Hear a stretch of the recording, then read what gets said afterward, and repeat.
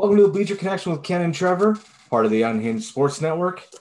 As always, if you guys have any questions, comments, things you'd like to hear, you can hit us up on social media. I'm at the BleacherCon2. Trevor is at the BleacherCon1. As well as we have our Facebook page, the Bleacher Connection with Ken and Trevor on Facebook. On this week's episode, we're going to stray away from a little bit of our normal just hockey talk, and we're going to focus on some recent current events that came to light this week. The first one we're going to focus on is Mitch Miller and the Arizona Coyotes. We also need to touch on Justin Turner and the World Series.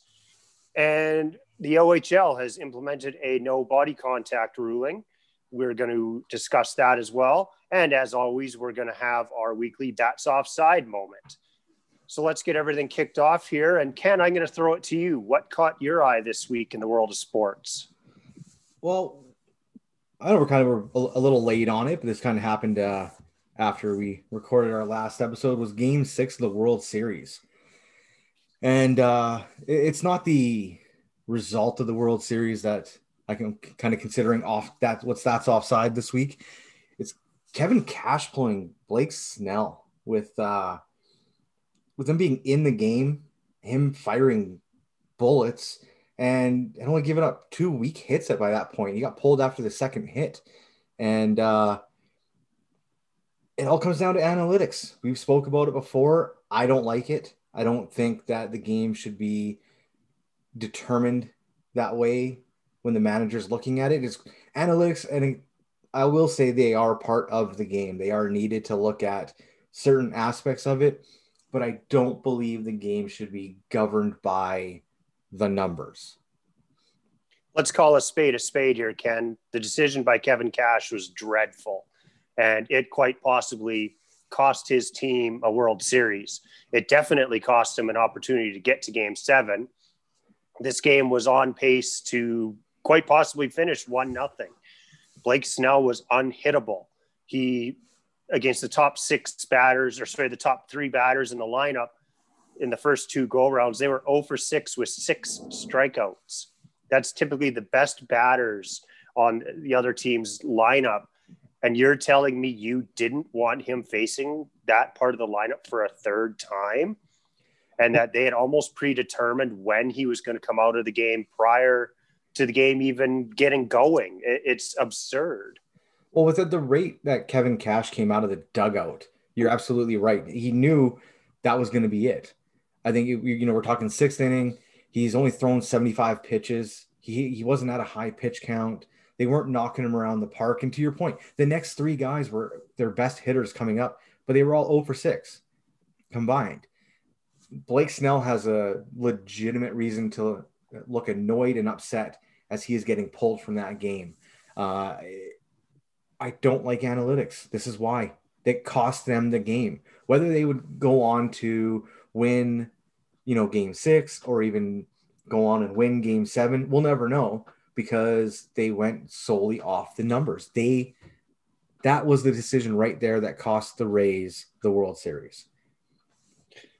I really appreciated that. You could visibly see that Blake Snell was mad, and rightfully so. There was no reason for him to be coming out of this ball game, and he knew it. I think everybody knew it. Social media knew it. It blew up, and Kevin Cash got roasted on social media, and rightfully so. It was absolutely ridiculous. In my opinion, Blake Snell very well could have thrown a complete game shutout or gone 7-8 shutout innings and then only have to turn it over to your bullpen for 1, maybe 2 innings in that game. But instead, you turn it over to the bullpen, and literally 3 batters later they were trailing 2-1. It was absolutely terrible. And this is why analytics don't work. You pull a guy who is gone through the lineup twice. He's got them all out easily. And then you bring in a guy who the numbers say they're going to hit, and they're going to hit hard. I forget who they brought in, but he had been hit for 7 runs in the World Series by the Shockingly Dodgers. Not Aaron Loop. Yeah. Yeah, well, I think it sounds more like those were his Blue Jay days as opposed to now. But they brought a guy in who did not have good numbers actually in gameplay because the analytics said it was the thing to do. And this is why I just don't agree with it. It is a horrible decision. Well, whatever happened to the eye test? What you see is what you're getting.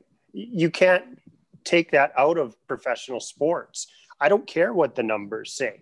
If you physically see another player or a pitcher or a hitter dominating, you don't take them out. No. Like, this is on par with you pulling a guy who's gone 3 for 3 with 2 doubles and a homer in the bottom of the 7th inning with the bases loaded because you think the guy in the dugout has a better chance of getting a hit against the pitcher coming in. You would never see that. So why does it happen with the starting pitchers? Yeah, well, I mean, as a Blue Jays fan, we have seen it where they pull a guy or keep a guy in late in the game instead of pinch hitting because the numbers say he's going to do well. Yet he's sat for how long doing nothing as opposed to the guy you say who's 3 for 3 with a home run and on a hot streak. I don't think Kevin Cash is I good. honestly don't get it. I just do not get the decision. And Tampa Bay, they burnt themselves. Analytics may have got them there in the first place, but unfortunately, analytics destroyed any chance of them winning the World Series. Yeah, absolutely. And the thing is, you were talking about getting Kevin Cash being roasted on social media. He was getting it from athletes in all sports, not just other baseball players. You know, I think Patrick Mahomes chimed in on it and a few others because they were just all in disbelief that you take a guy out in that situation. So, Well, even the commentators were in disbelief. It was shocking. It literally was shocking. yeah. Yeah, no, and it is like you're trying to win. You always want to put your best foot forward. You put yourself in that best opportunity to win. Now, if your starter is going, let him go. I don't, again, it just goes to whatever's happening over the last couple of years in baseball where starters aren't throwing as many complete games and being pulled after 5 or 6 because, like as you say, the numbers tell you the third time through the lineup they're going to get hit. That's not the case, right? According to the definition of a quality start in Major League Baseball, Blake Snell didn't even qualify for that because you have to go 6 innings to be a quality start. You're trying to tell me that the way he was pitching that night was not quality, Kevin Cash? Yeah, and I think that's why we're here talking about right now, and that's Offside. I think, should we ask Wes McCauley what he thinks of it? I would think so. Wes, what do you got? After reviewing the play, it was determined that the play was offside. All right, so that leads us into the next area. We kind of wanted to take a minute before we moved into our main topics for the week because unfortunately, sadly, this past week, the Canadian sports world has lost 2 icons, I will say. First, at the beginning of the week, BC Lions owner David Braley passed away. And it's a tough one as a BC Lions fan. He was someone that he did everything he could to keep that team alive and thriving, but he also kept the CFL alive. At one point, he owned 2 teams. He was part owner of the Argos. He was the owner of the Lions. And that was because he wanted to see the league thrive. He didn't want to see the league falter in any way and have a chance of potentially losing a team. And the amount of effort he put into the CFL is just, it's incredible. And it's a big loss for not just the BC Lions, but CFL in general. It's a big loss. David Braley bled the CFL, and the man personally committed hundreds of millions of dollars to that league. Even upon his passing, in his will, he gave the BC Lions enough money to operate successfully for seasons to come, was how it was described. So even in his passing, the CFL was still one of his number 1 priorities, and he wanted to make sure that his team was looked after. there's always a place in the world for people like David Braley, who they were so passionate about a Canadian league being successful that he did whatever it took. And like you mentioned, Ken, he was the owner of 2 teams at one time to make sure that the league stayed successful. So David Braley is an amazing person. Well, not just an owner of 2 teams. He was the owner of the BC Lions. He had, I believe it was almost 50% stake in the Argos, but he was also a Hamilton Tiger Cats season's ticket holder because that's where his family lived, was Hamilton. So you're talking about a man who, financially has helped support 3 teams. Yeah, he had a stake in 3 teams in the league. Yeah, so if the CFL had colors, he bled them. He was a huge part as to why the CFL has been successful, has made it through the tough times. Because when he bought the Lions, he didn't pay cash for them. He didn't purchase them. He assumed their debt. Yep. That's what he did. He didn't say, okay, well, you pay off all your debt and then I'll buy the team from you. No, he just assumed their debt to make sure that they remained in operation. A huge part of the league and definitely a big loss. A second loss to the league. I think it may have been the same day or it was the day after. And a huge loss to the city of Edmonton was that of Joey Moss. For those of you who may not know who Joey Moss is, he was brought into the Edmonton Oilers organization by none other than Wayne Gretzky. Wayne Gretzky met him out in the city of Edmonton at his current job, and I can't remember exactly what it was. And he asked if he'd be interested in working for the Oilers, and Oilers ownership brought him in. Joey Moss suffered from Down syndrome, but he was one of the most positive and influential and upbeat people in the organization. And after becoming a member of the Edmonton Oilers, the Edmonton Eskimos, or now Edmonton Football Club, also brought him in to become part of their organization and on the training staff. And Joey Moss bled Edmonton. He bled blue, orange, green, and gold. And even though they were some of my biggest rivals, Joey Moss stood out from that. What he stood for was hope and for so many people. And he was an icon. He's probably a bigger icon than Wayne Gretzky and Mark Messier in that city. Yeah, I living in Edmonton for the past, it was almost 7 years now. Been to a few Oilers games where I kind of got to be close to where Joey Moss sat. He always sat behind the Oilers bench for the years he wasn't there in the locker room or during the game. The positivity, the energy he brought to the team was just incredible. And from everything you read this past week and everything you could see, every player that went through there enjoyed their time with him, always had good things to say, and just how much of a positive impact he had on them.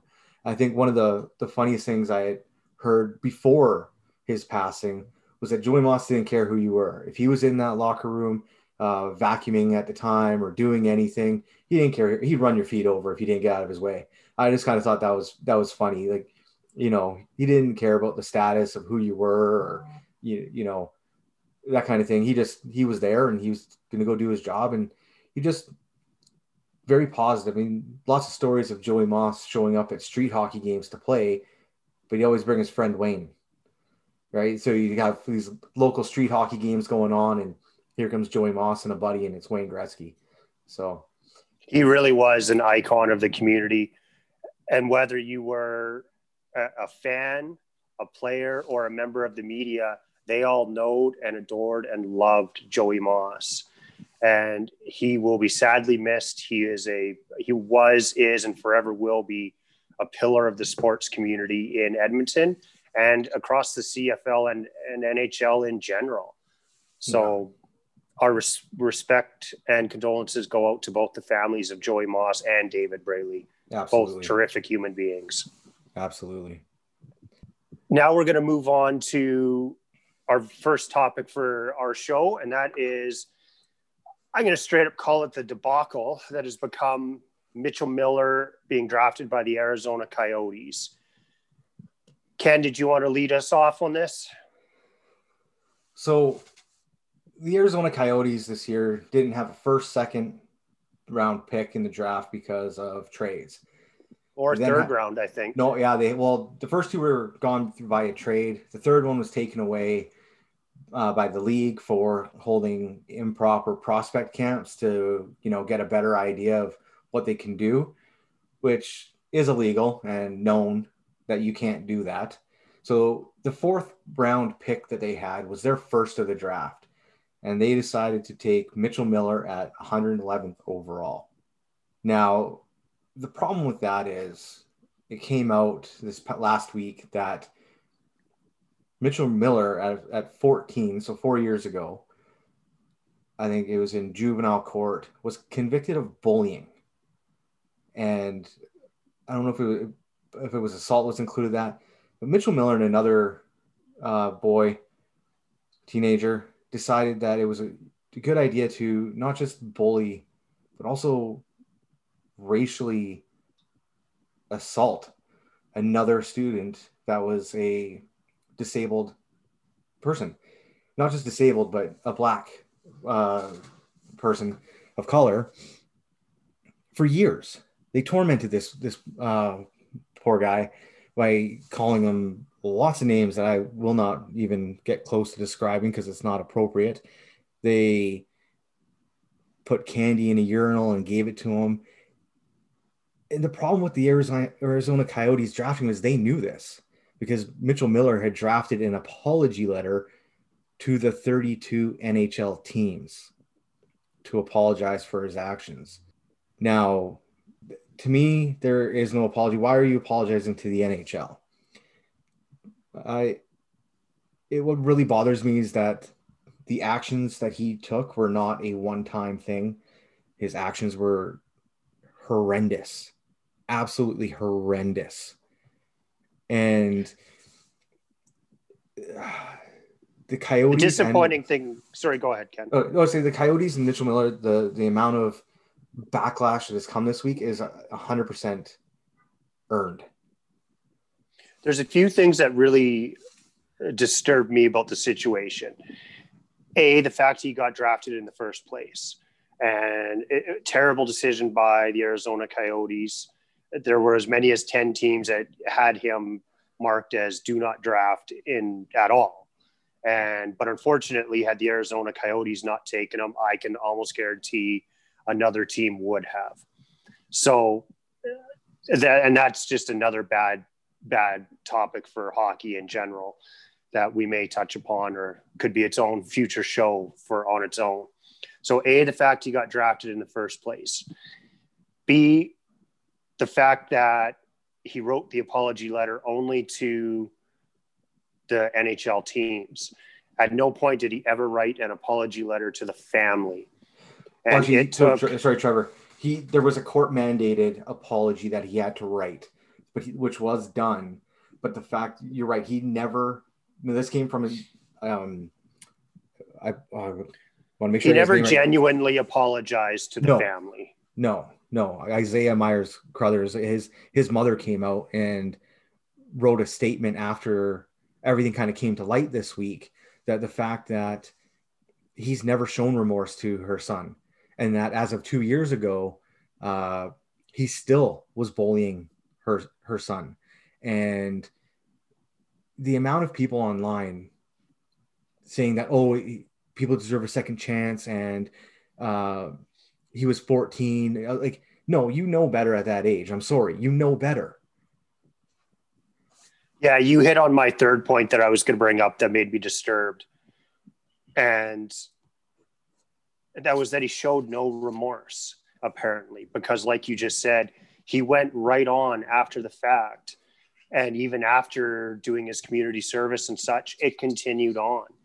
And the mother of Isaiah came right out and said it continued on. He showed no remorse, did not care. He clearly had not learned his lesson. And what he was doing, like you just said, he was 14. He knows what's better and what's right, what's wrong. He knows he was in the wrong. And it's appalling what he's done. Yeah, it wasn't a one-time incident. It wasn't one time. It was years that this happened for. And I will believe the statements coming from Isaiah's mother about what happened. The fact that even the courts said he showed no remorse, and he was pleading guilty because of what it could do to him in the future. So it was I'll plead guilty because I got caught, not because I feel bad about it. And this could have negative impacts on me in the future. Which he only cared because he got caught. He only cared because he got caught, and he knew what this could do to him in the future with the path he was on. Because even at 16 years old, he had already been recruited and committed to University of North Dakota.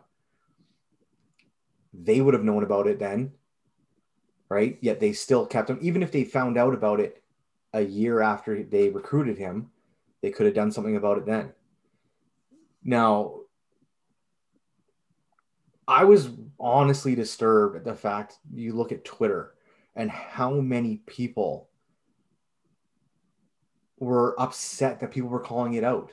I'm sorry, but actions have consequences, some harsher than others. If this came out that at 12 years old, won't even use Mitchell Miller at 12 years old, a hockey prospect, maybe swiped a bag of chips in a pop. And now you're talking 18, 6 years later, and there hasn't been anything else.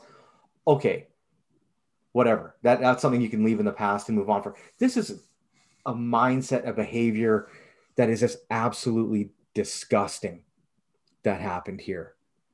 There's a major mindset on social media that there was almost a bit of victim blaming going on as well, which was disgusting. There was the sentiment of, well, it was bullying, but no, I don't know. This was straight up racism and assault. And people are trying to blame the victim and give the kid a pass and say, well, he was 14, who cares? It doesn't make it right. You know better.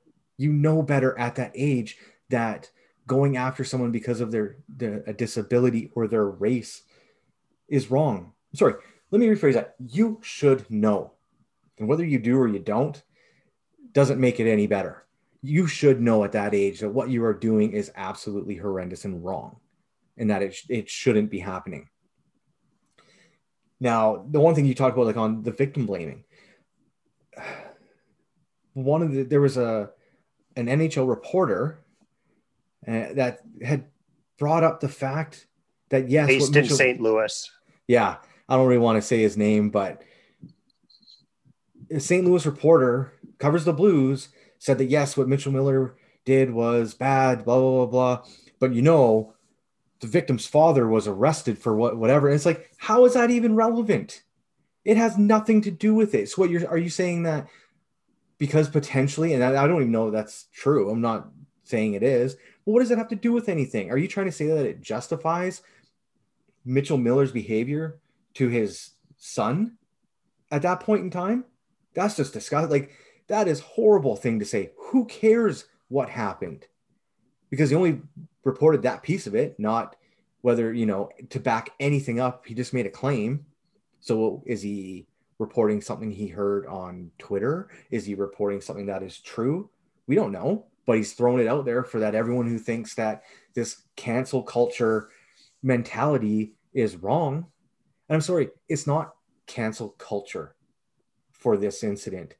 This is a deplorable, disgusting act that deserves to be punished.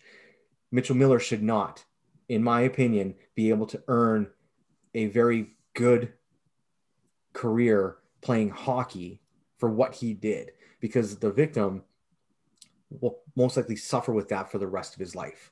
How many people do you know that have been bullied for one reason or another, just get over it and never have any issues with it?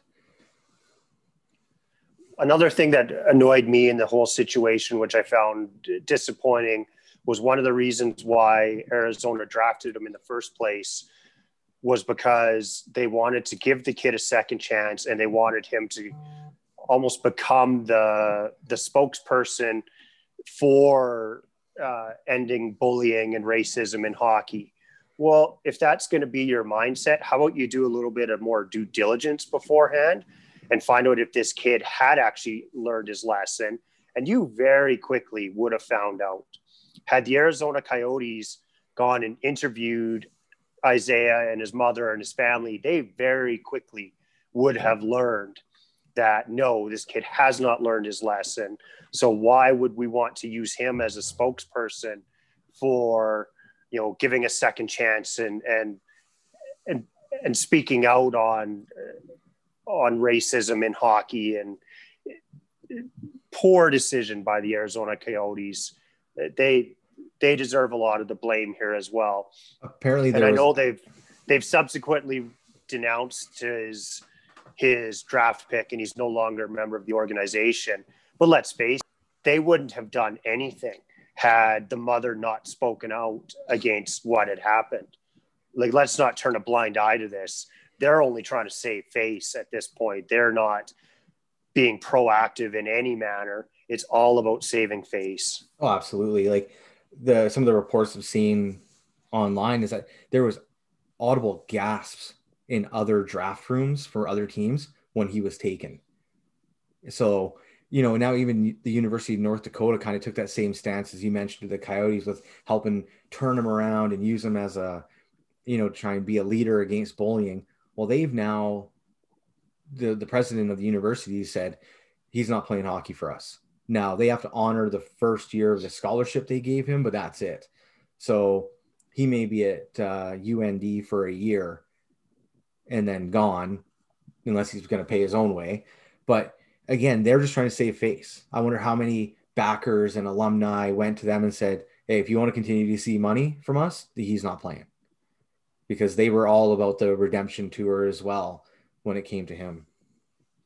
I do, in some sense, appreciate the fact they didn't kick him out of the school, because maybe, just maybe, he can learn something while he's there.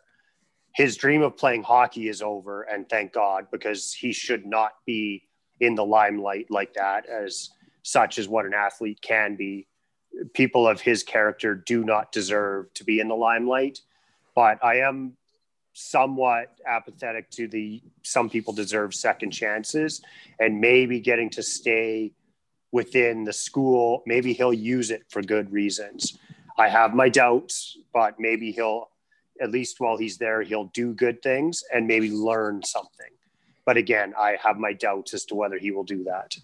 Yeah, and I do believe that people deserve a second chance if they have learned, felt remorse, and have grown from it and can help use it to change other people's minds. I don't think that's happened in this case. So yeah, I think this hopefully we will the last time we'll have to talk about him, because it upset me when it happened for the entire week. I was pissed off about it. There's no other way to put it. The minute it came down, I reached out to you and I said, we have our show topic, because It was so appalling what we were hearing and seeing and what came of it. And very disappointing for the hockey community, but unfortunately not surprising, as there are major, major deep-rooted issues in hockey culture that we're not going to touch on today, but are very prevalent. And this is just another one of those examples. Yeah, I think just to kind of, you look at what happened in the playoffs with the Hockey Diversity Alliance, and the stand they took was all about getting racism out of the sport. And then this guy gets drafted into it, right? You get a guy, just go outside of hockey, right? You look at Colin Kaepernick, takes a stand for social injustices, and he's blackballed from the league. Yet a racist gets drafted into hockey. And nothing would have come of it had the family said something. Yeah, absolutely. He would have just continued on. It was the turn a blind eye to the situation. Yeah. Now, whether you agree or disagree with our opinions, we'd love to hear from you guys.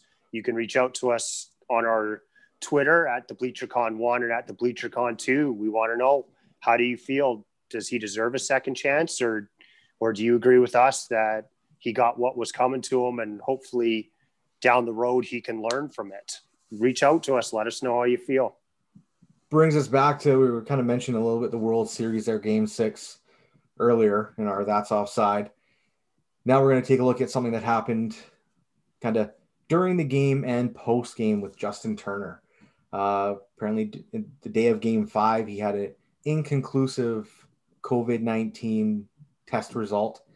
And then they did the testing again before Game 6, and it came back positive.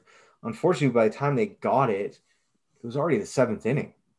So he had been around the team all day before, in the game, next to the Rays, playing with a positive COVID-19 test. Now, he was lifted from the game, put in isolation, which just got to be, you feel bad for the guy in that sense, because, you know, you work all this time, get to the World Series, you're in a position where you're potentially going to win, and you got to leave. So what happened afterwards, though, Trevor, that we're going to talk about? The fact that he broke isolation after his team won the World Series to come back out onto the field and celebrate with his teammates is unbelievable, in my opinion. There was no regard for anybody else's safety, no concern at all for anybody else on the field except himself. And I somewhat understand the arguments, well, this has been a long time coming and he'll never get an opportunity like this again. You're right, he probably won't. But when you're in the middle of a global pandemic crisis and you're being so selfish and putting yourself ahead of the health and safety of everybody else who was on that field at that time is incredibly selfish. And I know many people will say, but he's a young athlete, he's not at risk. You're right, he's probably not. And neither were most of the people on the field. But those aren't the people we have to worry about. Say he did pass on the virus to a few other teammates, and as of now, one of the Rays' wives has it, and I'm surprised there hasn't been more come out. But what if he passed it on to those people who then subsequently passed it on to other family members, and then there were major issues and deaths? That is why it was a problem. And that is why he is selfish. And that is why it is ridiculous that he was on the field with his mask off. Yeah, Major League Baseball had officials down there where he was in isolation. When the game ended, they told him he couldn't go out.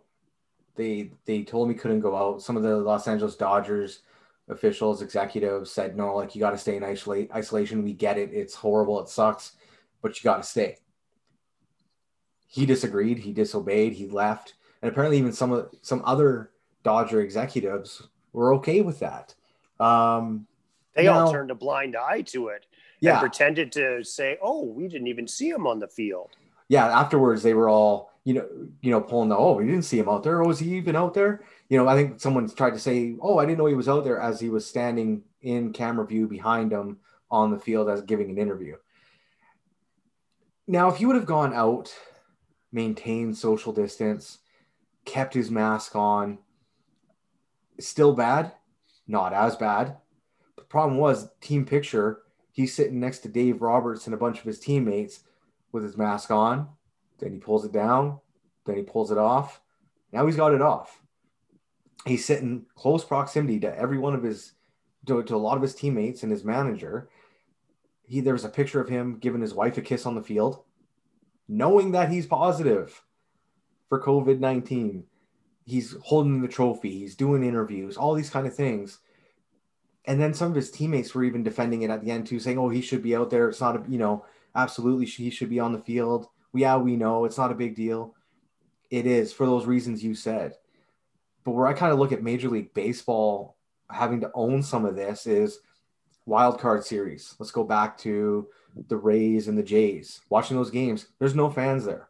There was no fans at any of those wild card series across baseball. You get to the divisional series, again, no fans.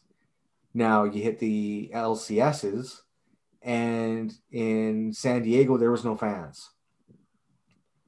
Where the Rays were playing, and Houston.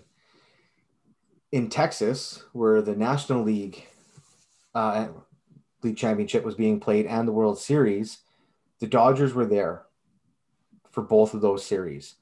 Both of those series, they allowed fans in the stands, a limited number, and they, you look on TV and they're all nicely spread throughout and keeping their space.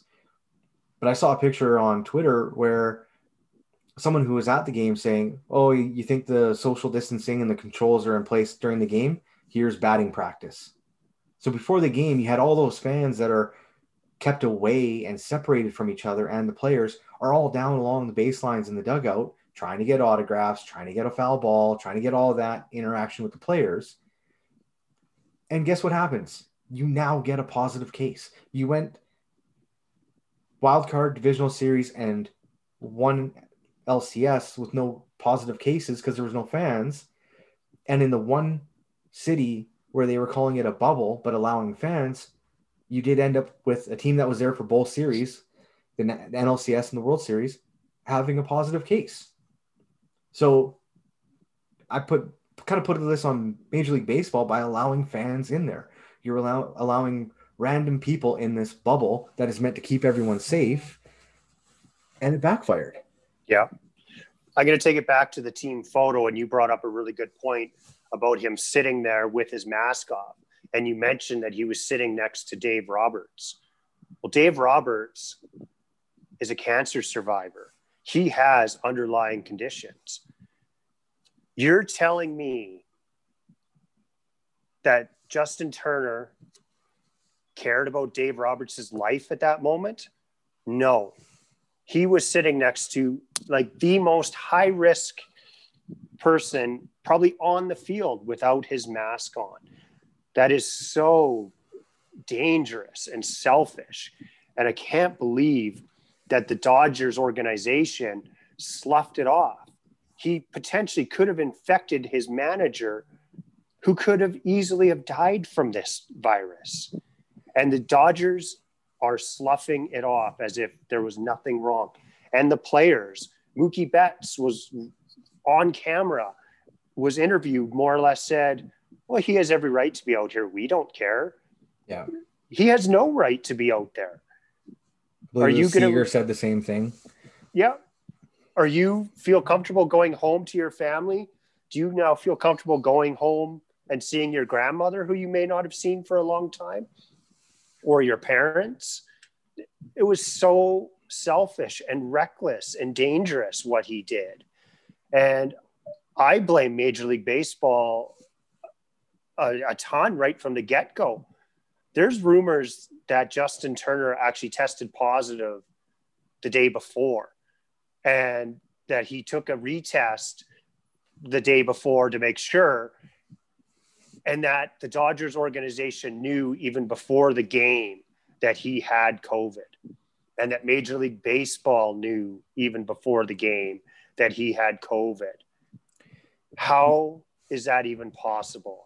Yeah, they had opportunity to postpone this game, right? They had the stadium, they had everything they needed. They could have postponed the game, isolated Turner away from the field, from everything else, and done rapid tests on everyone else to make sure they were okay. Close out the stadium, get it clean in there, clean everything up, make sure everything's good. They had an opportunity to do that. Now they're going back and investigating, and there could be a suspension, fine, something coming down for Turner, because the league is looking into his actions. Same way they looked into the Houston Astros actions? Well, no, that was cheating. So that'll be okay. Turner will probably get some kind of actual suspension, because, that's how Major League Baseball works, is he can cheat to win, and that's fine. But, I have a hard time believing that Major League Baseball, who, don't forget, pretty much owned these laboratories that was doing the testing, I have a hard time believing that they couldn't get results back for a World Series game prior to the game starting. There is no way that they didn't have the results before the game. And if they didn't, then whoever was in charge of that should immediately have lost their job. You're talking about the World Series, the biggest stage of them all, and you're letting players on the field that you don't know the results of their tests, or if there was an inconclusive test, you're not waiting until you have actual results on that player. Something's fishy to me there. And I think Major League Baseball is hiding something. And I think the Dodgers are hiding something. I think they knew full well that Justin Turner had COVID before the game, and he was still allowed to play. Yeah, they wanted to call it a bubble, but it wasn't a bubble, because you look at the NBA, you look at the NHL, even the MLS return to play tournament that they held in Orlando. There was 0 positive cases from that. The NBA didn't have people there. I think maybe at the end when they had some family who had come into the bubble, but isolated before they came in and then became a part of it. I think the Heat and the Lakers had some small amount of family with them in the bubble near the end. But there was still no positive cases. The NHL didn't have a single positive case in the thousands that they did. The MLS has returned to a full schedule, and I haven't heard of any team having anything yet. And I still don't think they're really allowing fans in there. But baseball went for the dollar. They wanted the money and any attendance they could get. So as much as they're going to try and save face by coming down with a punishment, they own a large piece of this as well. I have to give Major League Baseball a slight bit of credit, because up until this time, they had gone over 50 days without a positive, but they got lax on their restrictions.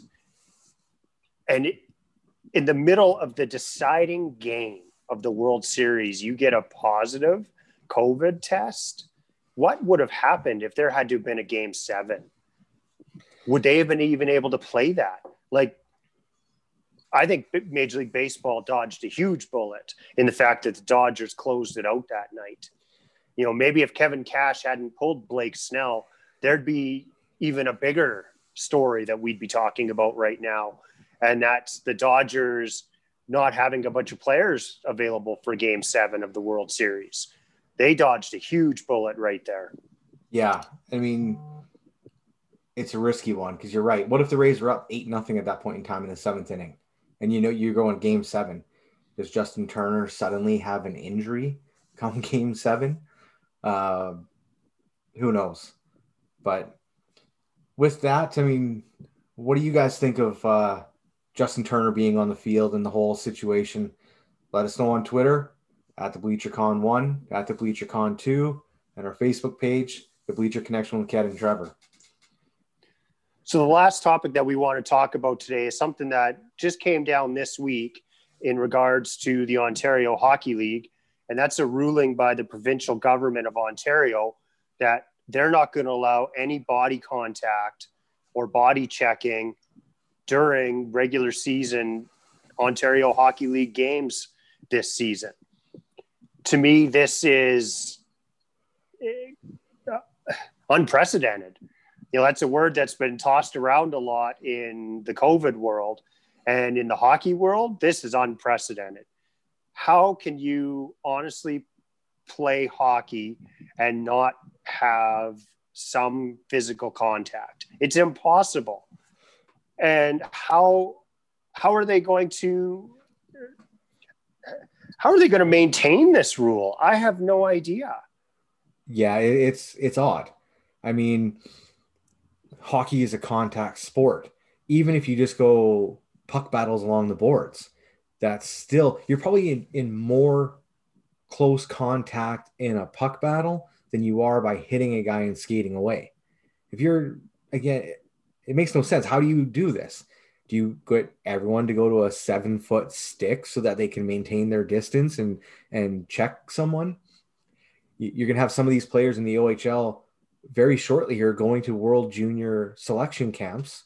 So now you're going to be bringing Canadian players, American players, European players, all going to their camps, selection camps, creating a new bubble, a new cohort for them to be part of, and then going back where they're going to go to these selection camps and other places where there is going to be contact. They are going to come and hit each other and play. It sounds like it's the health minister who made the decision, and it doesn't sound like there was a lot of conversation between them and the OHL. And I think it's going to be interesting to how it goes, because you were saying to me before that the premier tweeted out that he's looking for it to get back to as regular as possible when it comes back. Yes. There was a tweet by the premier, more or less, saying he didn't agree with the ruling, and that if we're going to have the Ontario Hockey League come back, it does need to be in as normal of circumstances as possible. And by no means am I saying that I am against the health and safety of the players of the Hockey League. No, that is not what I'm saying. I am all about health and safety for everybody in the world right now. I'm one of the biggest advocates of it that people may know. It's the fact that they're arbitrarily picking body checking as the biggest potential transmission of COVID on the ice. It just does not make any sense to me. And I believe the premier is correct in his assessment of, well, if we want this to come back, it needs to be as normal as possible. And having body contact is normal. And let's face it, on the ice, there's a very low chance of transmission if you're being safe off the ice and getting tested regularly. So, I mean, just let's take a hockey game. You've got, as we already talked about, scrum, puck battles along the boards. You have face-offs. You have sitting on the bench. These players all live with billeted families. So they're not in that bubble type thing. Now, I think there's a huge miss here where the CHL, the Canadian Hockey League, and its partners in the WHL, the OHL, the Quebec Major Junior Hockey League need to come together with a plan that works for everyone. And I think that includes reaching out to the NHL and getting them involved with the provincial governments and whoever's going to be making these decisions to come up with a plan. I think it's in the best interest of the NHL to be involved in trying to get something set up that's going to work, that's going to keep the players safe. They just ran their playoffs for months and keeping everyone safe. Big difference is the CHL and its 3 leagues can't afford to hunker down in one arena and things like this. What I think can be done, and this is just, me spitballing, if the leagues took a look at what they're doing, because I'm sure the cost of billeting these players out with families, there's a cost to that, obviously. If you want to keep them as safe as possible, because they're still going to school. These are all kids that are in high school. So they're still doing that. If you took the players and put them into a hotel situation, the money that would go to the cost of billeting them out to families, redirect that into a potentially housing them all together so that they're their own bubble. They do the online learning. They can stay together. They stay safe. They still have that camaraderie amongst the team. Because someone said, okay, no body checking, but go sit on a bus for 6 hours on the way to and from games. Or go have a face-off. Exactly. Where you're face-to-face breathing on your opponent. Yeah. There's things that need to be looked at, and I think trying to make it as close to an NHL bubble situation may be something they have to look at. The CHL and its 3 leagues are not a high revenue sports association. They're not pulling in hundreds of millions of dollars per team. Most of these teams are getting by and operating just to that. So they need some help. So if it comes down to whether the governments need to get involved to help them out to maintain their um, viability, then so do it. Because the way it's working, if there's no fans and very little revenue for these teams, a lot of these teams could be in trouble across the country in the CHL. Yeah, I would have to agree with that. The CHL is a gate revenue driven league where they need fans in the stands to even have any real revenue coming in. So it's going to be tremendously difficult for them in that stance. I know in the Western Hockey League in Western Canada, the plan is to keep pretty much the teams within their own home provinces or states, because there's teams that play in the Washington state, and they're just going to keep them playing against those teams and play the same 5 teams over and over, which for the most part is an okay plan. But for those unfamiliar with Ontario is a huge province, and doing something like that within Ontario is tremendously difficult just by its sheer size. And in my opinion, there's going to be no way of getting around having travel and having quite a bit of travel and kids on buses. I just don't see how they're going to get around this. And I think it's going to pose problems. And I think another issue that hasn't been talked about is the age demographic of the players in the OHL is a lot lower, because you're talking about 16 through 20-year-olds. Well, the common consensus amongst younger people is this virus doesn't affect me. So I think the teams are going to have a lot harder time enforcing COVID rules with these players, because there's this feeling like they have immunity against it and it doesn't affect them. So I think that's a part of the story that has yet to even be told, is how are you going to enforce this with a bunch of 16 to 20-year-olds? Yeah, it's not going to be easy, and that's where I think they need to get outside assistance in trying to figure a plan out here, because it's going to be difficult. No one really has an idea of what it's going to look like right now for any of the 3 leagues. I think the Quebec Major Junior Hockey League had 4 teams start up last weekend or during the week, so they're back at it a little bit. But I know the WHL and OHL haven't started. They have to find the safest way to keep the players healthy. Absolutely. And again, like it's not so much about the game, but you're talking about these kids are trying to, this isn't them playing sports on the weekend for fun. These guys are trying to make a career out of it. Not all of them will. Not all of them are going to go on to the next level of the NHL, the AHL. Some may go play in Europe. Some may not play competitive high-level hockey again, but what is it going to do to their development if they can't showcase what they can do? So, well, and you just hit on a very important point in this whole topic to me, and that is these junior hockey leagues are development leagues. These kids are trying to get to the next level, whether that be college hockey or the NHL. It's all about development. You are taking away a major portion of that development, and for NHL teams' ability to even scout any of these players, when you're a major component of the game and the physical nature of it, you're trying to remove it. It doesn't work. If you're going to take that away from a development league, then just take the development league away for a year or until it's safe. To me, it's going to have bigger repercussions. In not having fans in the stands is going to be a huge issue revenue wise. And then not having the same quality of hockey is going to be a huge issue talent wise. So it just seems like, to me, a far-fetched idea, and it's not a solution in the slightest.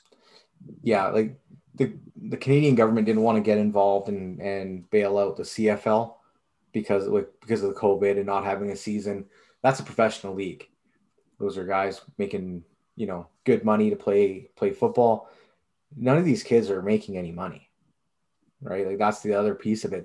They get scholarships afterwards to go to university, which is great because some of them, like we said, are not going to go on to the next level, but they'll at least be able to go on and get an education, which will help them out, which is awesome. That's part of being in the CHL is you get that opportunity. It's just they have to. It's the making a broad decision on the ruling without actually having the conversation in the first place of how can we do it. Maybe the OHL has a plan that to keep them safe that hasn't been looked at yet, or they hadn't made public, but now they have to work on that. From my understanding, the teams weren't even told. They found out via a social media press release from the Ontario government that this was happening. So that leads me to believe that there weren't even hardly conversations. We had heard rumors it might have been a month or so back. Like we had heard rumors, but at that time, that's all it was a rumor. And then boom, it was fact because it came out and the teams were caught off guard. Yeah. So it's going to be interesting to see how it all plays out, whether there's some good conversations between both sides to come to an understanding and agreement of what a return to play will look like in the OHL. But until then, there's a lot of questions. We haven't even touched on the teams in the United States in all the Canadian Hockey League, whether it be the Ontario Hockey League or the Western Hockey League. That border's not opening anytime soon. And there's been very little discussion on what's going to happen with the United States-based teams. In the Western Hockey League, it's a little easier. There's, I believe, 5 or 6 teams, so they can play them, 5 teams, so they can play themselves. In the Ontario Hockey League, there's only 3 teams.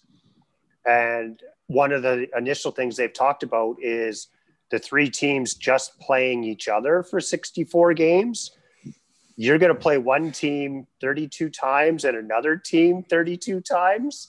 That just, to me, that's a whole nother topic, but it's another offshoot of the whole COVID and how it's going to affect the junior hockey leagues. And I would have to imagine they're going to try to relocate these teams into Canada for the upcoming season, maybe base them all out of Toronto or Toronto and Ottawa, and they can play out of the NHL facilities. Well, I know that was a bit of an idea for the AHL, with the NHL possibly having the all-Canadian division, was getting each Canadian team's American affiliate minor league team into Canada to play, so they're at least close by and they could cross the border or at least get called up. So that was an idea in the AHL. So if there's any junior hockey fans out there, we would love to hear from you with your take on this topic. Again, you can reach us on our Facebook page, the Bleacher Connection with Ken and Trevor, or you can reach us on Twitter at the BleacherCon1 and at the BleacherCon2. And what do you guys think is the solution? And how do you feel about watching junior hockey with no body checking or no physical contact? As you can tell, I think it's far-fetched, but I'd love to hear what you guys have to say. Yeah, it's going to be a difficult one that's for sure. Well, we want to thank everyone for listening in this week. As always, you can check us out every Tuesday at 3 p.m. Eastern on the Unhinged Network, as well as all major podcast platforms. Once again, thanks for listening, everyone. Thanks, everyone.